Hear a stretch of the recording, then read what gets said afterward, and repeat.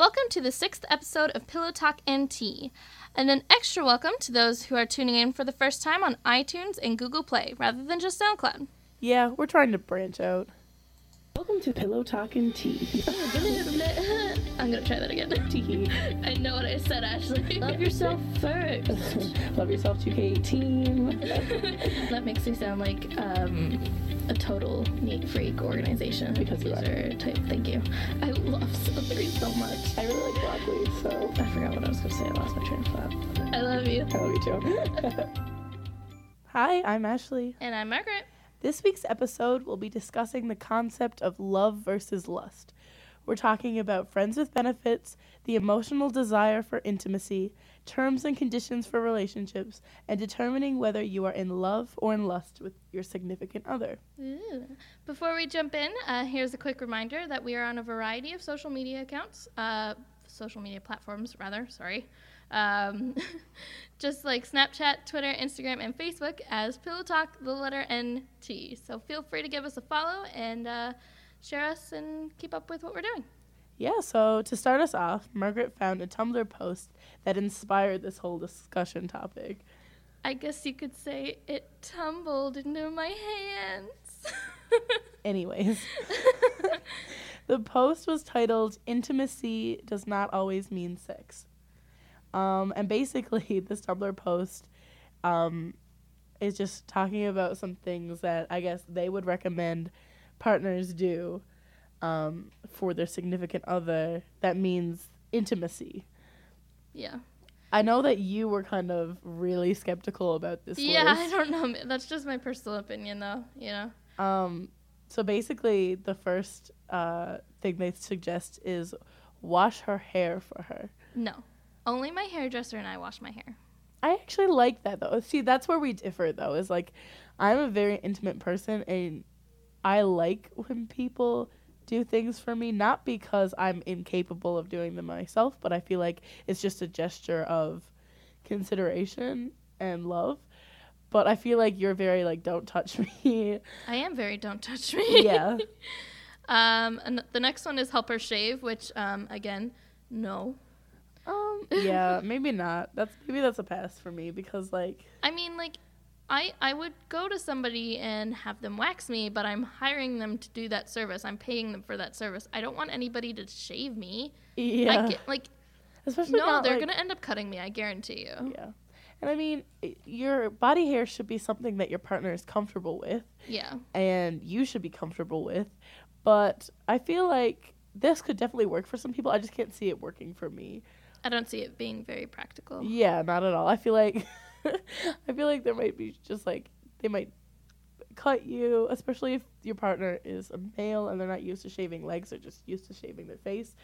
I feel like there's a lot of angles on a face to shave. There is. It's probably more complicated than legs, let's be real, but I just feel like maneuvering somebody else's body is a little difficult. Yeah. Yeah.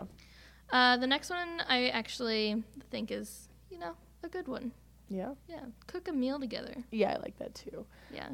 Mainly. That doesn't necessarily mean intimacy, but I mean it is something to do together. But it also like, could be intimate, nice. Like that cliche scene in every movie where they're cooking together and she puts flour on his face or some shit like that.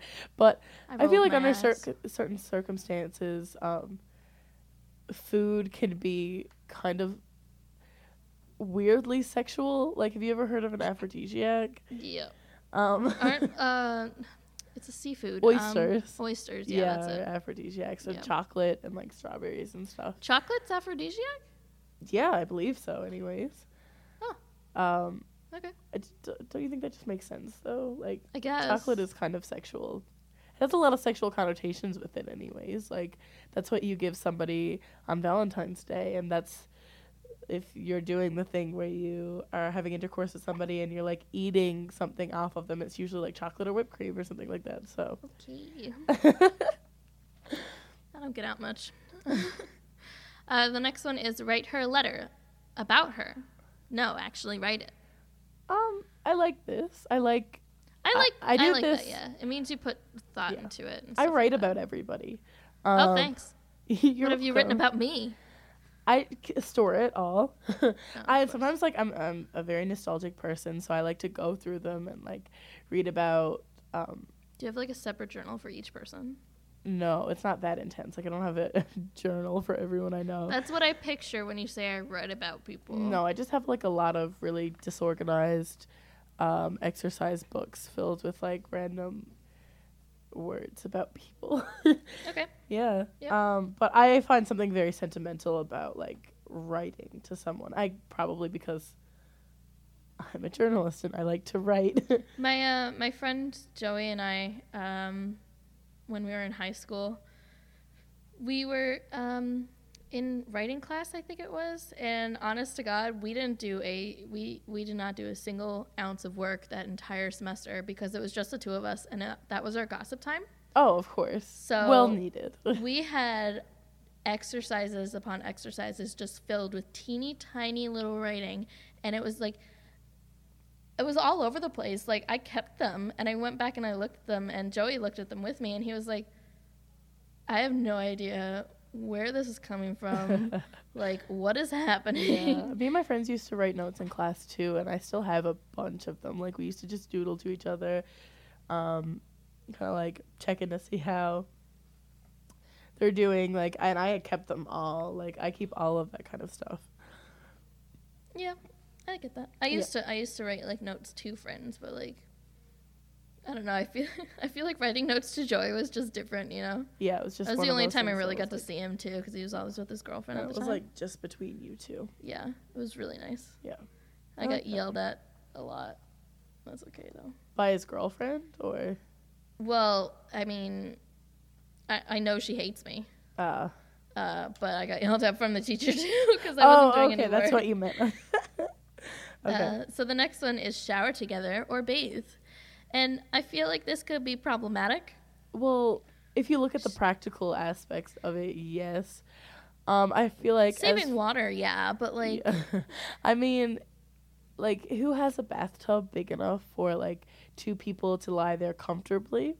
well, that and like, who has a shower big enough for two people to stand there Well, I don't comfortably? think that's much of an issue. Most like showers are big enough to Maybe stand a my few shower people. is just really tiny. Maybe, but I feel But like then you also have to think of like, you know, when you're standing in the shower, it's comfortably, like the whole stream is just comfortably hitting you.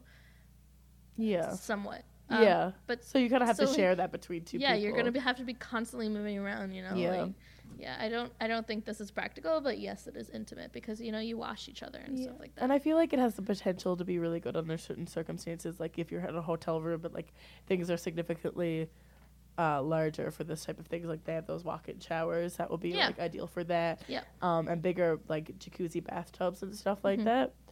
But when you're in a one-bedroom apartment like Margaret is, this might be a little bit difficult. Yeah. Yeah. Yeah, anyway. Body rubs and massages work well, especially her feet and booty.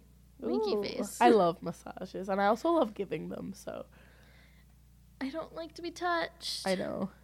I mean, How do you find that like that's difficult when you're in a relationship with somebody? Like I haven't for them been to in a understand and relationship with somebody comprehend. in a very long time. I know, but when you were, was it hard for them to comprehend that like you didn't like affection all the time?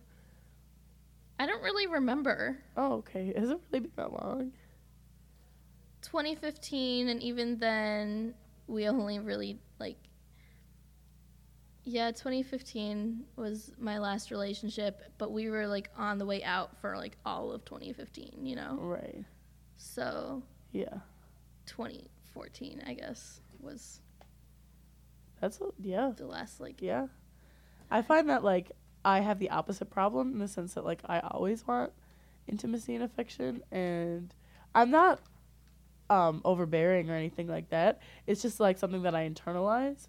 So I'll think about how much I want affection, but I won't actually outright you know. mm-hmm. Yeah, so Yeah.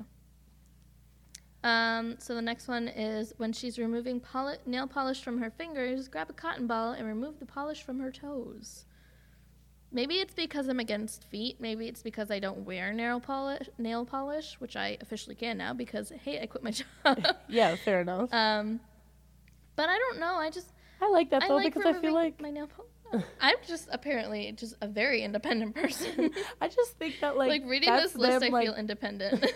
I just feel like that's them like trying to be considerate. Like obviously, I'm capable of taking off my own goddamn nail polish, but that doesn't mean it's not nice when somebody gestures at the fact that they can help you. Maybe it's because like I'm ticklish with my feet. Maybe Yeah, I'm maybe if it was like- fingers, it would be a little bit different.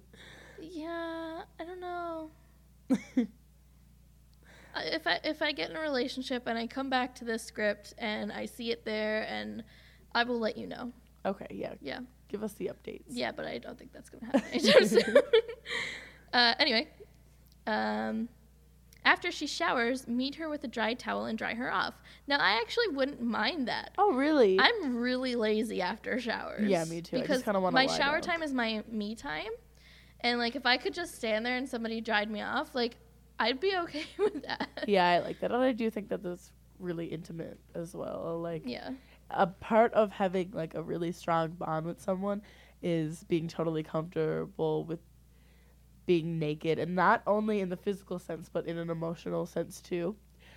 Just being completely open and vulnerable like that, and I think that's like a really big indicator of trust. Because you know, a lot of couples still like think that it's normal to always have sex with the lights off and stuff like that, and I think that if you're in a relationship with somebody, you shouldn't be worried about what your body looks like when you're having intercourse.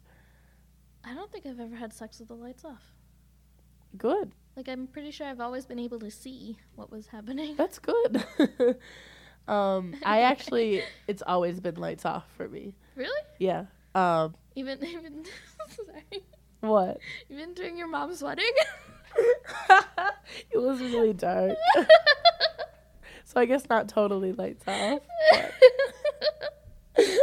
this is going on the internet. Margaret. That's why I kind of stopped myself. Oh, fair enough. Anyways, moving on. When she's dry. Wait, what? Oh, yeah. When she's dry, rub her down with coconut oil or whatever she prefers. So just like moisturize your partner. I don't really like. I moisturize myself like after I shave, but I don't do it after every shower. You know. I'm trying to work on that because I feel like I find like I feel really good after I do, but Yeah, it's but just I- so time consuming. I find after I moisturize, I have to like not wear clothes until I feel like the Dry. moisturizer is dry, Yeah, I get that. You So know? it's very time consuming. Like it's a process of first drying yourself off. and then you're just sitting there, maybe in your underwear, maybe you're Yeah. naked, and you're just like, Yeah, pretty much. I spend most of my time like after a shower naked though. Like You spent a lot. Ashley once Snapchatted me. I was asleep at this point, and she was Snapchatting me shit faced, and she had just gotten home. I think it was like 3:30 in the morning, and she was like, I just ate my weight in McDonald's, but I really want eggs. And then she went into her kitchen and started making eggs, and that was fine. And then all of a sudden, she's sending me like videos of her naked in her kitchen, like just dancing. I just around. tried to let myself be familiar with myself as much as possible. What Because if your parents walked in? then that would suck for all of us. But like, I was too drunk to care at that point. Usually, if I am naked and my parents are home, like my door is shut and there's no way that they're gonna come in. But yeah, I just was really drunk and didn't care. And again, It's I really like to cold be in my naked. apartment, so I spend all of my time clothed. That's so true. yeah. Yeah. I can't pay my heat bill. So the next one is talk about her day, her goals, her opinions. Ashley, Listen to her. how was your day? My day was pretty good. I don't have any sources for my story that's due on Thursday, but Are you serious still? yeah. So that's kind of a I have downer, but one, I'm working on it. But I mean, like, I'm really hoping that this person will message me back either later today or something like that. I'm really hoping that somebody will be able to like talk to me in person for Yeah. it, you know? Yeah, me too. Because like, I don't know, I'm just stressed out about it right now at this point.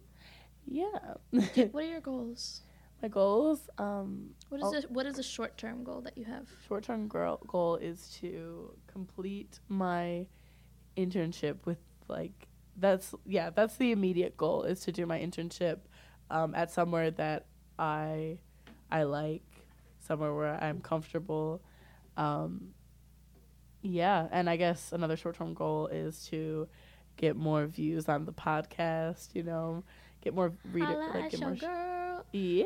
My get a bigger short-term goal audience. is to get the podcast up on Spotify, and I'm really Yeah. like Yeah. at this point it's a waiting game. We have to wait for like it was like what 2 or 3 days or something like that. Yeah, so We're working on it. that's a short-term goal that I have. Another short-term goal is to just I don't know, take it week by week, really. Yeah. Like as long as I'm short-term goal is to get that story done by Thursday morning. yeah, Yeah. that's a short-term goal that I have. Yeah. Oh my. Anyways. Yeah, so it's time for a new segment that was brought up because I was like, hey, I read a book about this, and Ashley was like, oh, I also read a book about this. So it's called Read All About It. Yeah. So it's where we talk about a book we've read, and it has a relation to this week's topic. Yeah, so Margaret actually has this book written by Gary Chapman, who does a bunch of marriage seminars and stuff. He has a BA and MA in anthropology. Yeah, it's called The 5 Love Languages. It's about making relationships last and getting the best out of relationships and crap like that. I've read bits of it and stuff like that. Just an FYI, I'm the loser that cannot stand love and relationships and all that crap at this point in my life. As you can tell, I've been single since 2015, and it's 2018 now. Margaret. I don't know why I have this book.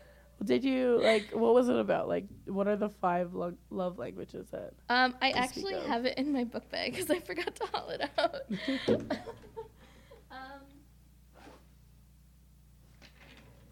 And I'm back. So basically, the 5 love languages is about I'll just read the back of the book. Okay. So simple ideas, lasting love. Between busy schedules and long days, expressing love can fall by the wayside. We forget to compliment, give gifts, just because, to linger in our embrace. Things that say I love you seem to either not get said or not get through. This is a book about saying it and hearing it clearly. No gimmicks. No psychoanalyzing. Just learning to express love in your spouse's language. And then there are 5 love languages. 1, words of affirmation. 2, acts of service. 3, receiving gifts. 4, quality time. And 5, physical touch. So I did read a bit more of this last night. Again, I don't know when I got this book or even where I got it, but I mean, it's really good, you know? So words of affirmation, there was this woman came into Gary Chapman and was like, you know, I'm having a problem, you know, like my husband won't paint the nursery or something like that. And it was like, I can't get him to paint the nursery. He's doing all these other things, but he won't paint the nursery. And he was like, okay, here's an idea. Don't talk about it. He knows he needs to paint the nursery. Just don't do it. Just don't remind him anymore. And she was like, what? He was like, does he pay the bills? Does he take out the garbage?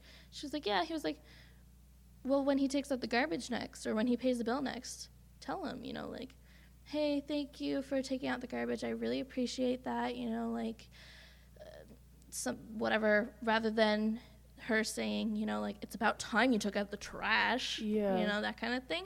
So words of affirmation, you know, like be positive, and tell your person that, you know, they matter, or, you know, like, you value them in your life and you compliment them and stuff like that. Yeah, that sounds like it actually would have a lot of really good, like, long-term benefits for a relationship, for sure, because we always see these little things turn into big things that, like, we all understand are unnecessary thing to be arguing about.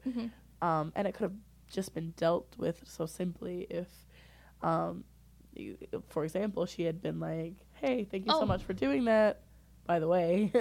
Oh yeah, Can you do this and other thing? she came to Gary Chapman a couple weeks later and was like, he did it. He finally painted the nursery after 6 months of me nagging him. Well, yeah. Because she finally like gave him some positivity towards other things that he was doing. Yeah, and he can use that positivity to motivate him to keep working hard as a husband. Yeah. So I like that. Yeah, it was really nice. So the next one is acts of service, and I actually totally forgot about this one. Oops, I flipped past it. What? It said, I just did. Hold on, I'm sorry. Having some I'll be with you in one technical moment. difficulties. Yeah, I should have planned this out better. Acts of service. Okay, here we go. So basically, I'm quoting the book here. By acts of service, I mean doing things you know your spouse would like you to do. You seek to please her by serving her, to express your love for her by doing things for her. So yeah. Okay. So like, not necessarily like painting the nursery, but you know, like, going out and getting the groceries because she dreads doing the groceries, doing the dishes because she hates doing the dishes. Just like recognizing what you could be doing to make her feel more comfortable, vice versa. Yeah. Yeah. But like if she likes doing the dishes and she tells you not to do the dishes because she likes doing the dishes, then let her do the dishes. Let her do the dishes. Or like cook dinner or something, you know. Like just put in that extra effort because they're going to recognize that straight off the bat. They're going to be like, wow, this person knows that I don't like washing the dishes. And this so person they took also the effort doesn't like washing the dishes, but they went out of their way to make sure I was comfortable. Yeah. So, I like that. It was really good. The next one is receiving gifts, which is, you know, pretty self-explanatory, I think, in my opinion. Yeah. Well, I mean, it shows that that person is going out of the way for you, and like, just for example, might have saw something in the store while they were picking up groceries, and they were like, "Wow, I think my significant other would really like this," and they thought about you, and then they thought that you were deserving of this gift. So the next one, quality time, is pretty self-explanatory. You know, just giving that person your time and energy.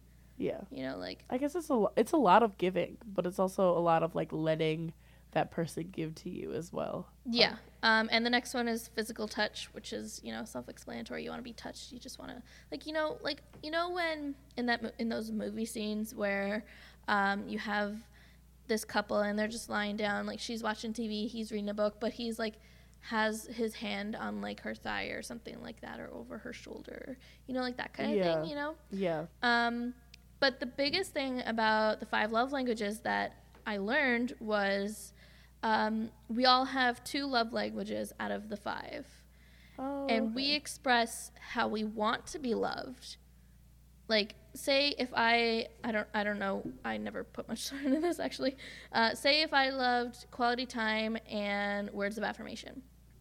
I would express to my partner that, hey, you know, like, I want their quality, like, I'm always asking them to hang out, you know, and stuff like that. And I'm always complimenting them and stuff like that. But they might not want that. They might want receiving gifts and physical touch as their right. Like, so it's kind of like language. learning what that person's love language is, applying that to how you love them, and them doing the same for you. Yeah. So like, so say if my partner was like always touching me, and like, you know me, I don't like to be touched, but like they obviously want physical touch, so I would, in return, give them physical touch. Yeah. You know, No, that makes sense. I really like that. Yeah, Sounds like a good read. Yeah. It was very good. It's called The 5 Love Languages. I think it says on the back that it is $15.99 in the U.S. And I really did hope you that I purchase did that not yourself? pay that much. What? Did you purchase that book yourself? I don't know. I don't know where I got it. It just showed up. Yeah. Okay. I don't know where I got it. So basically, I read a book, not so similar, but kind of on the same wavelength. It's called The Art of Seduction. I wish I had gotten the author's name. But it's a very, it's a book that a lot of people know about. So basically, the book profiles 9 types of seducers, 9 anti-seducers, 18 types of quote-unquote victims, and 24 seduction techniques. So basically, I'm really excited to read about. I'm really yeah, excited. For I you to talk actually about that. spent the entire day at Chapters reading it because I didn't want to buy the book. So I just sat there, and it's a really large novel too. Oh my god! But it was so interesting. It was so interesting, and I have like a little bit of issue with it that I want to address first, because essentially all of the content in the book is sourced from manipulation. So the way he talks about these victims of being seduced, he talks of them in a way that you would manipulate these people and how you would do it in order to receive their attention and have them fall in love with you. You know what this kind of sounds like? What? The bro code from How I Met Your Mother. Yeah, because it is like a pickup game, right? Well, not like the it's- bro code, but the playbook from How I Met Your Mother. Yeah. Yeah. It is like a lot of people see this as like a pickup game. Like, these are the way you target these people and you find out who they are and how they can be seduced. And then you find out what kind of seducer you are and vice versa. Like, you know what I mean? And it's kind of strange. But what I find really interesting is like just all of the psychology that's put behind it. Because clearly, like, somebody went out of their way to do a lot of research about people. Yeah. And I'm very interested in people. And I think that the way that they function when it comes to being seduced is really interesting. So basically, I guess we'll just go over a few of them. There's a lot. Oh, you to printed it cover. out after. I did. Very organized. There's Jonathan. Hey, Jonathan. We won't go through all of them because there are a lot. But we'll go over some seducers first. His name is Robert Greene. Okay, there we go. That's Yeah. the author. The Art of Seduction by Robert Greene. Yes. So the first one that he mentions is called The Rake. And it says, a woman never quite feels desired and appreciated enough. She wants attention, but a man is too often distracted and unresponsive. The rake is a great female fantasy figure. When he desires a woman, brief though that moment may be, he will go to the end of the earth for her. He may be disloyal, dishonest, and amoral, but that only adds to his appeal. Unlike the normal cautious male, the rake is delightfully unrestrained, a slave to his love of women. There is the added lure of his reputation. So many women have succumbed to him, so there has to be a reason. Words are a woman's weakness, and the rake is a master of seductive language. Stir a woman's repressed longings by adapting the rake's mix of danger and pleasure. So I guess That's really long. this is your stereotypical, like, bad boy. Like the guy who has a lot of issues. Like, he's disloyal, he's dishonest, he's unethical, but he goes above and beyond to make his victims feel wanted. Another one is the ideal lover. Most people have dreams in their youth that get shattered or worn down with age. They find themselves disappointed by people, events, reality, which cannot match their youthful ideals. Ideal lovers thrive on people's broken dreams, which become lifelong fantasies. You long for romance, adventure, lofty spiritual communion. The ideal lover reflects your fantasy. He or she is an artist in creating the illusion that you require, idealizing your portrait. In a world of disenchantment and baseness, there is limitless seductive power in following the path of the ideal lover. So this one really targets, this type of seductor really goes out of their way to target their victims' lust for whatever it may be. Like, and that is blatantly, I get like manipulation, but in a smart way. I guess this person is finding something in their victim that they feel like needs to be fixed or they can achieve for them. So they go out of their way to do that. This one is one of my favorites. They're called the coquette. The what? Coquette. Coquette. Okay. The ability to delay satisfaction is the ultimate art of seduction. While waiting, the victim is held in thrall. Coquettes are the grand masters of this game, orchestrating a back and forth movement between hope and frustration. They bait with promise of reward, the hope of offset physical pleasure, happiness, fame by association, power, all of which, however, proves elusive. Yet this only makes their target pursue them more. Coquettes seem totally self-sufficient. They don't need you, they seem to say, and their narcissism proves devilishly attractive. You want to conquer them, but they hold the cards.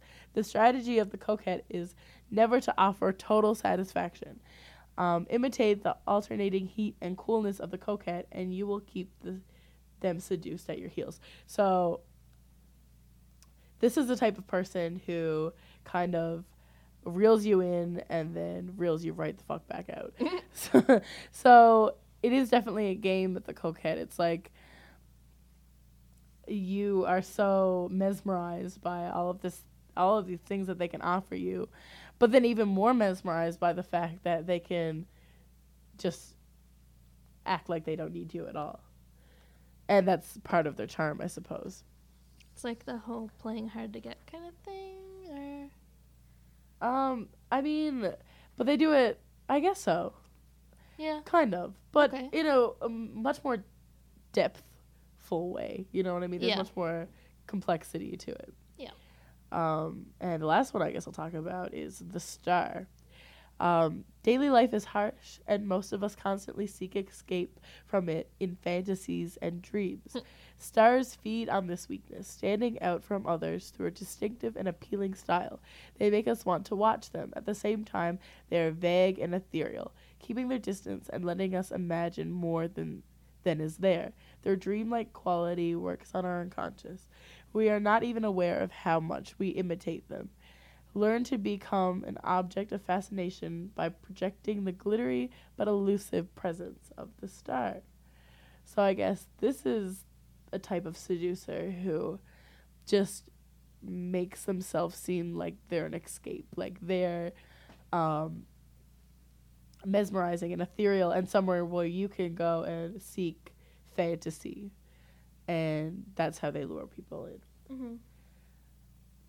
Are you okay? The sun is in my eyes. I know. It's so sunny outside. Yeah, I'm just holding the book up to my face. I'm just hoping that's gonna. And I'm listening. Okay. Okay. Is that what you were getting at? You didn't think I was listening? Well, no, I knew you were listening. You just look like your face is in pain. No, it's just the sun in my eyes. Okay. So, there are a few of victims that I guess we'll go over, and I hate using that word. I don't like using that word unless. But I don't really think I can't really think of a synonym to replace it. You know. Prey. The prey. I like it. Okay, so we'll talk about who will we talk about? The exotic fetishist. Most of us are excited and intrigued by the exotic. What separates exotic fetishists from the rest of us is the degree of this interest, which seems to govern all their choices in life. In truth, they feel empty inside and have a strong dose of self-loathing. Clearly, the way to seduce them is to position yourself as exotic, exaggerate a little, and they will imagine the rest. Since such types tend to be self-deluders, exotic fetishists,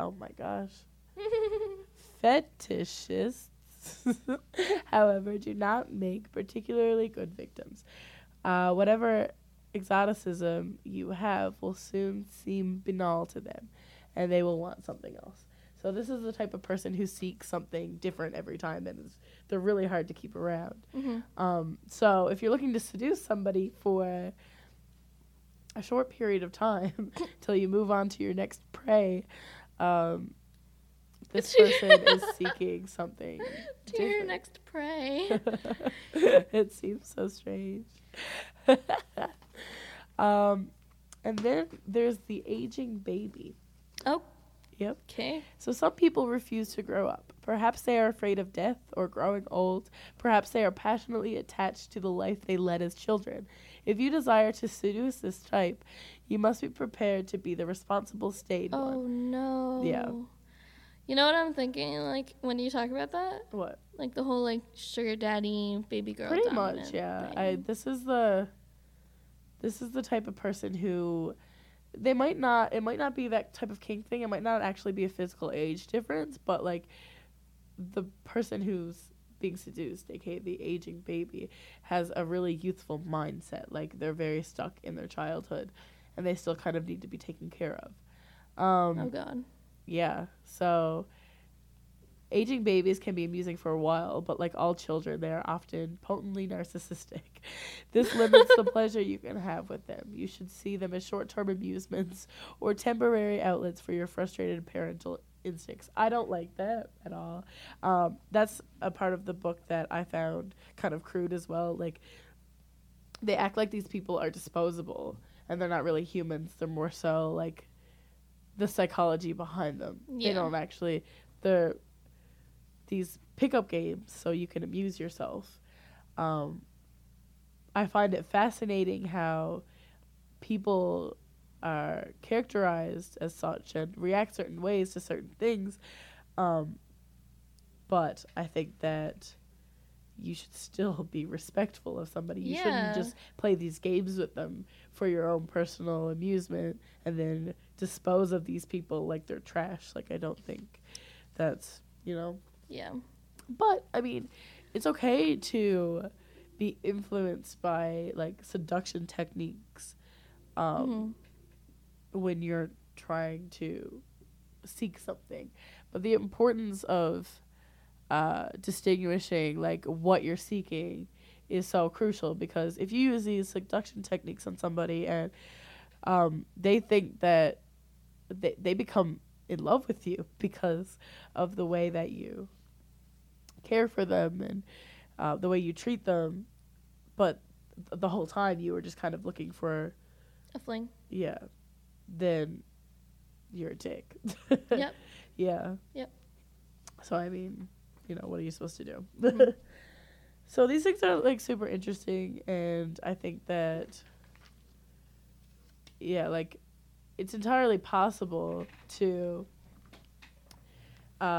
be fascinated by the idea of the art of seduction, but be careful whose feelings you're hurting. And I think this kind of brings us into a conversation of the topic of friends with benefits, because it's something that needs to be discussed prior, like most things, I suppose. Like, do you think it's possible to maintain a friends with benefits type relationship? For some people, yes, and for some people, no. Yeah. It really depends on the person, I think. And I'm really having a hard time looking at you because the sun is in my eyes. I know. And I really don't want to hold up this book anymore. But I do think it is possible, but not for everybody. Yeah. Because you're doing such an intimate thing together, and like it has sex has such a connotation that it's romantic. It's between two people who love each other and stuff like that. So one of you is going to end up getting feelings for the other, or you're both going to have feelings for each other, or what have you.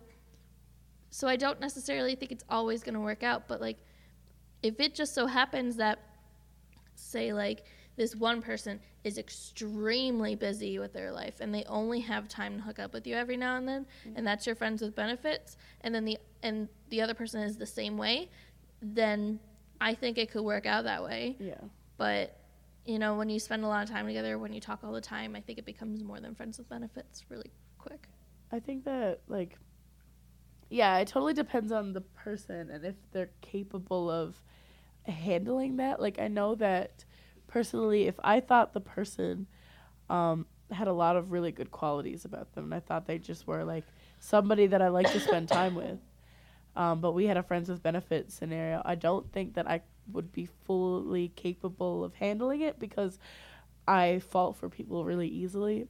And I think that that would lead into some complications if it was addressed by both of us that we didn't want anything more from the beginning. I think that if I was having sex with someone who was an asshole and I knew that I wasn't really attracted to any of the qualities about them, or most of them anyways, and I didn't really like spending actual time with them, like talking, then I think that I'd be able to handle a friends with benefits situation because I wouldn't feel like I would accidentally fall in love with them. You know what I mean? Yeah. So I do think people are capable of doing it, and I don't like the stigma of like that you can't. I don't like that people say that there's always some tie between sex and love, because I think there's a perfectly bold line, and it's your choice whether you want to blur that or not. Mm-hmm. You know what I mean? Or maybe it's not your choice, but I think people are capable of having them separate. Sometimes you just happen to fall for somebody and it gets really complicated. And that's really out of your control. But I feel like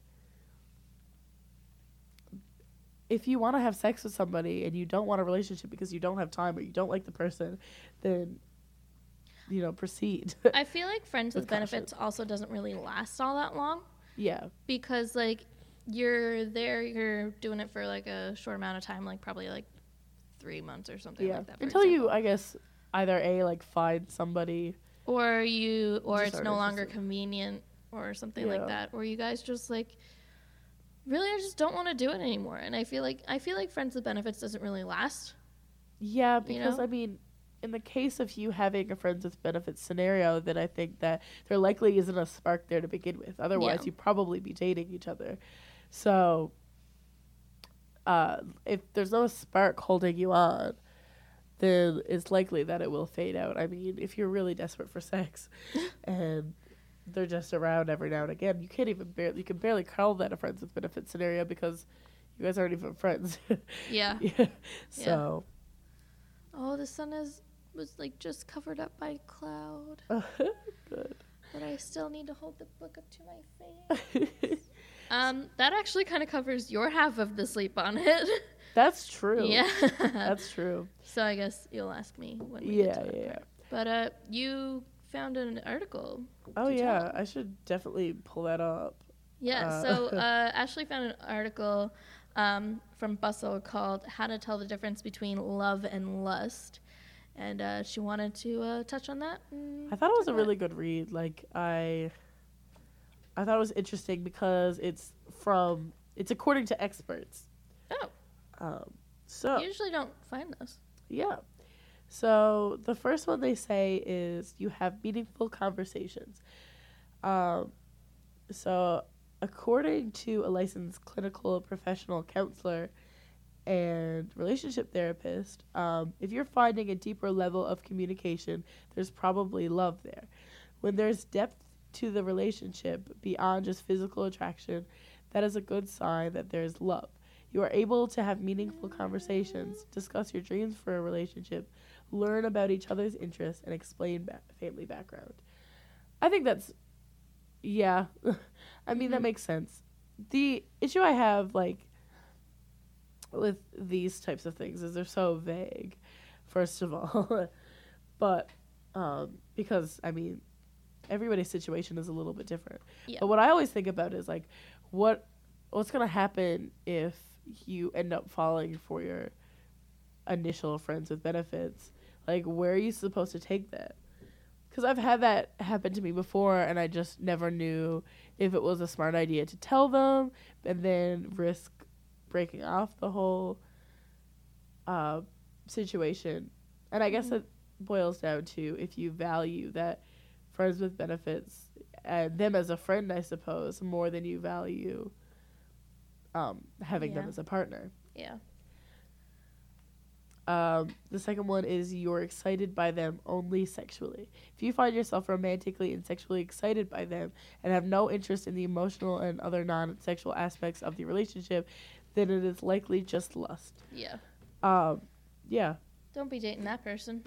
Yeah, do not date the person who is just focused on having sex with you, because there's so much more complexity to I do good want to relationship. quickly just mention the difference between like falling out of love and into lust, or like falling from lust to love, because it is a thing. It is possible to fall out of love, but you still like, you know, crave have them sex with like your partner, physically. you Yeah. know? Yeah. So I do think it is possible to fall out of love with somebody, but you still lust for them, you know.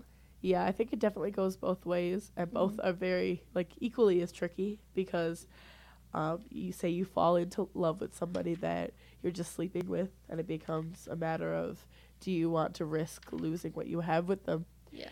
um, for something that could be potentially really, really good. And then there's also the situation of, well, do I tell my partner that I've had a monogamous relationship with for years that I'm no longer in love with them and I'm just sleeping with them? Like, that's also incredibly tricky. So Yeah, I feel like that could bring up a lot of potential problems.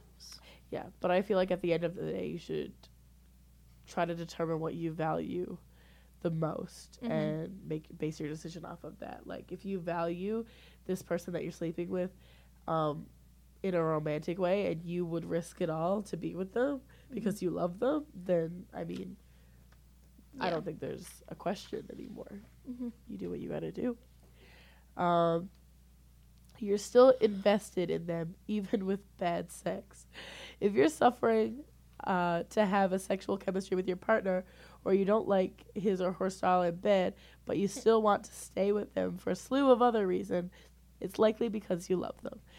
Love is a connection that is deeper than just sexual attraction. It's emotional and even intellectual, and lasts even when you may be struggling to connect sexually with your partner.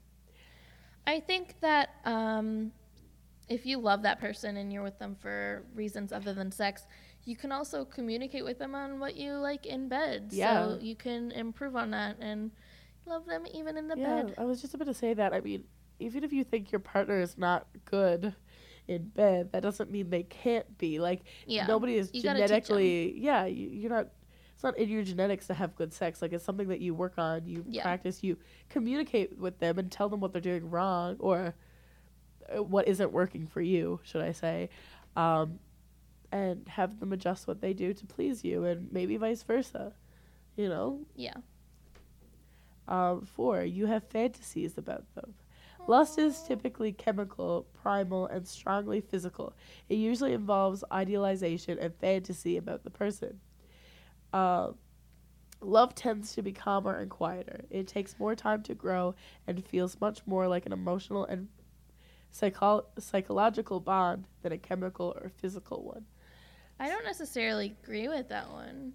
Because, Yeah. like, you know, if you're in love with somebody and, like, I don't know, you haven't seen them in a few days or a few weeks or what have you, you're going to be fantasizing about them, you know? Yeah, I think that initially, especially when you start to fall in love with somebody, when things are still fresh, of course you're going to think about them and fantasize about them, about how much you love them. I don't think that means that you just have lust for this person. I think that means that you're thinking about them a lot. Yeah. And I think that you can have emotional and psychological bonds, but also have chemical and physical ones. Yeah. And they exist simultaneously. I don't think that it has to be either or. The next one, you're obsessive.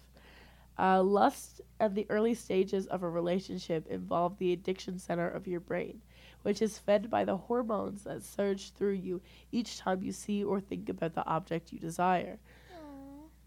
If you are continually looking for a fix of your partner, then you are probably still in the lust phase. If you can go some time without contact and aren't continually thinking about them, you've moved into love or attachment phase. Isn't that kind of just like the honeymoon phase? Pretty much. I think that is a honeymoon phase, like scientifically explained, basically. Because, yeah, of course you have lust for that person at first, and you're constantly thinking about them, and you're a little bit obsessed with what they're doing. But I think you know it's love when things start falling into place, and you're not so worried about whether or not that person loves you back or things are just a lot more quiet and, Yeah. yeah. There's trust. Mm-hmm. 6, you feel grounded around them. Love is a deep grounded feeling. Love is layered. You take the whole package when you love someone. You want to get to know them. You care about them and care for their well-being, says a licensed marriage and family therapist. In general, you'll be more interested in peeling back those layers. Yeah, I think that's pretty self-explanatory. I mean, Yeah. if you love somebody, then you want to get to know them. I mean, even if you don't love somebody, you still might want to get to know them, but you'll find out if you love them when you peel back those layers. 7, you're doing more couple things. By the time love happens, couples are usually moving in together, buying a house, moving up the career ladder, and thinking of kids. So they have a lot more stress happening in their life, which helps to kill or slow down lust. So yeah, I guess. I think what this article is implying, though, is that love and lust can't exist simultaneously. Yeah. But I don't think that's always necessarily the case. Yeah, me Because, either. like, you can still, like, I'm going to make another How I Met Your Mother reference, but, like, Lily and Marshall were together, I think, for, like, 13 years by the end of it. That's probably wrong, but they were, like, fiercely in love and fiercely in lust with one another. Yeah, they were, like, moving up in their careers and stuff like that. Yeah, they were thinking of children, but there was still a lot of, like, passion and, like, lust in their relationship. But by definition, would lust mean that love couldn't exist with it? Like, I don't know. Are you Googling that right now? I am. Yeah. Just to be more precise, because, I mean, maybe they can't exist with one another. Oh, well, it says here that lust just means a very strong sexual desire. So clearly, Yeah. lust and love can exist simultaneously.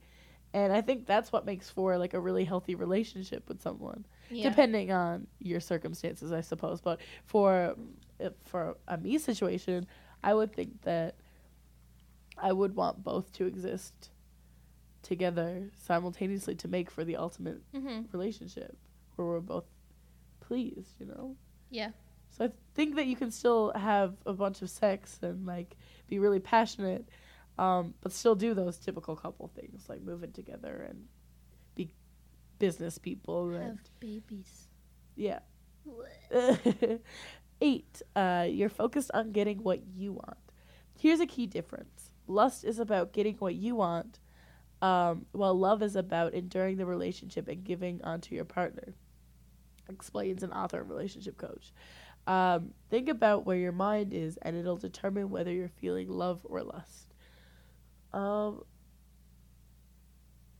mean, I guess, but I don't think so, like, at the same time, because I think that lust does mean, like, fulfilling your own sexual desires. But I think that in turn, the other person is fulfilling their own sexual desires as well. Yeah. And I think that you can care for yourself and still care for other people. Like, yeah, I don't think that you should be caring any less about yourself when you start, when you become when you have a relationship with somebody. Yeah. It's important to put yourself first at points. Exactly. 9, you don't feel safe to open up. It's me all the time. Yeah. All the time. If you feel safe to share your feelings in your relationship and you feel accepted despite your flaws, it's likely love. If you feel you can't or don't want to share your feelings and be emotionally vulnerable in your relationship, it's likely lust. That's so funny. Why? Because that's just entirely me. That's so me. I don't remember the last time I've ever opened up to somebody other than you. Yeah. Are we in love? Ashley! I always knew we'd fall in love over this podcast.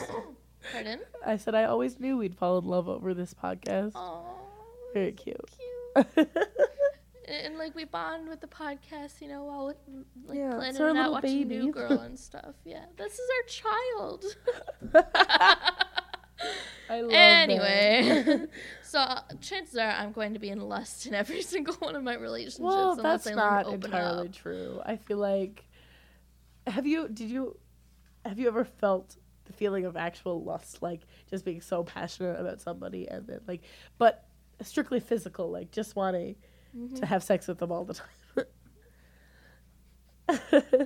Yeah. I'm nodding my head. Yeah. Okay. Well, that's a good first step because that's a great feeling. Like it feels It really hasn't good to be happened in lust anytime with someone. soon. Like it hasn't happened lately, but Yeah. like, yeah, in the past. But you haven't. Do you feel like you haven't felt love, or love This and is lust get- simultaneously? I This just is want to getting, know. like really deep. I just want to know. Can you repeat the question? So, have you ever felt love from a significant other? That is. I think. Yeah. Okay. Yeah. But have you felt them both simultaneously? In like a honeymoon type phase, yeah. Okay. I feel like I've experienced both separately, but never together, and that's ultimately what I want. So, I mean, still looking. Yeah. But yeah, in the past, I've definitely experienced what it feels like to feel love, and to just like genuinely care for somebody and like, trust them. Mm-hmm. But there hasn't been that same lust, and then I've had lust with people, and then I haven't. It didn't happen to fall in love with them in the process. So, Yeah. I feel like they can exist simultaneously and they can exist together. I guess it's just up to whatever happens. Mm-hmm. So I guess that moves us into our sleep on it section. Oh, that was it for the article. Okay. Yeah, So, yeah, you already answered the sleep on a question. I did. Yeah. Yeah. So, what do you think you're capable of having a friends with benefits situation? I do think I'm capable, but I do think I'm capable of having a friends with benefits situation. However, I don't see it lasting. Okay. I don't see it lasting for more than like. Do you think 4 it would months. be a good thing for a friends with benefits situation to last a long time? That's debatable though, because like, either like after 3 months, you either start developing feelings for this person, or you don't see it going anywhere else, and it's no longer convenient, and then it's time to just out the door. Yeah. Yeah. I get that. And that's okay. Yeah. Yeah. I feel like ideally I'd want to fully experience what a friends with benefits situation felt like. I mean, With a friends with benefits situation, though, there's also the whole like, do we get each other gifts for Christmas and Valentine's yes. Day? Like, It's so complicated. Like, yeah, because then you also have to have that discussion with that person, and then they're going to be like, well, why did you bring that up? You know that we're just fucking. And then it's like, well, we're also friends. So, and I get my friends things for Christmas. So it's kind of tricky and weird. And like, if you are to get something for that person, do you get them something that you would give a boyfriend, yeah, or a girlfriend, or do you get them something that you would get a friend? It's really yeah, tricky and weird, I feel like. But I feel like if you're capable of having those conversations with these people that you're sleeping with, which you should be having conversations with the people you sleep with, you can definitely work out an arrangement that works for you both, I'm sure. Yeah. If both people are mature, then I think it's a whole lot less complicated. I feel like teenagers and friends with benefits situations doesn't really work out. Yeah. Because, you're still growing as a person. Yeah. You're not really all that mature there yet. It can, but you need to take care of yourself. Like, you need to not get hurt or try your best to not get hurt. Yeah. So. Yeah, so I guess that's it from us. Thank you for listening from whatever streaming service you so desire. Remember that if you want to shake things up, we are now on SoundCloud, iTunes, and Google Play. We're also working on getting on Spotify, but we should hear back from that soon. Don't forget to like, follow us, and share us on our social media accounts. We are Pillow Talk, the letter NT, on Facebook, Twitter, Instagram, and Snapchat. And don't forget to tune in next week for something new. This has been Margaret. And I'm Ashley.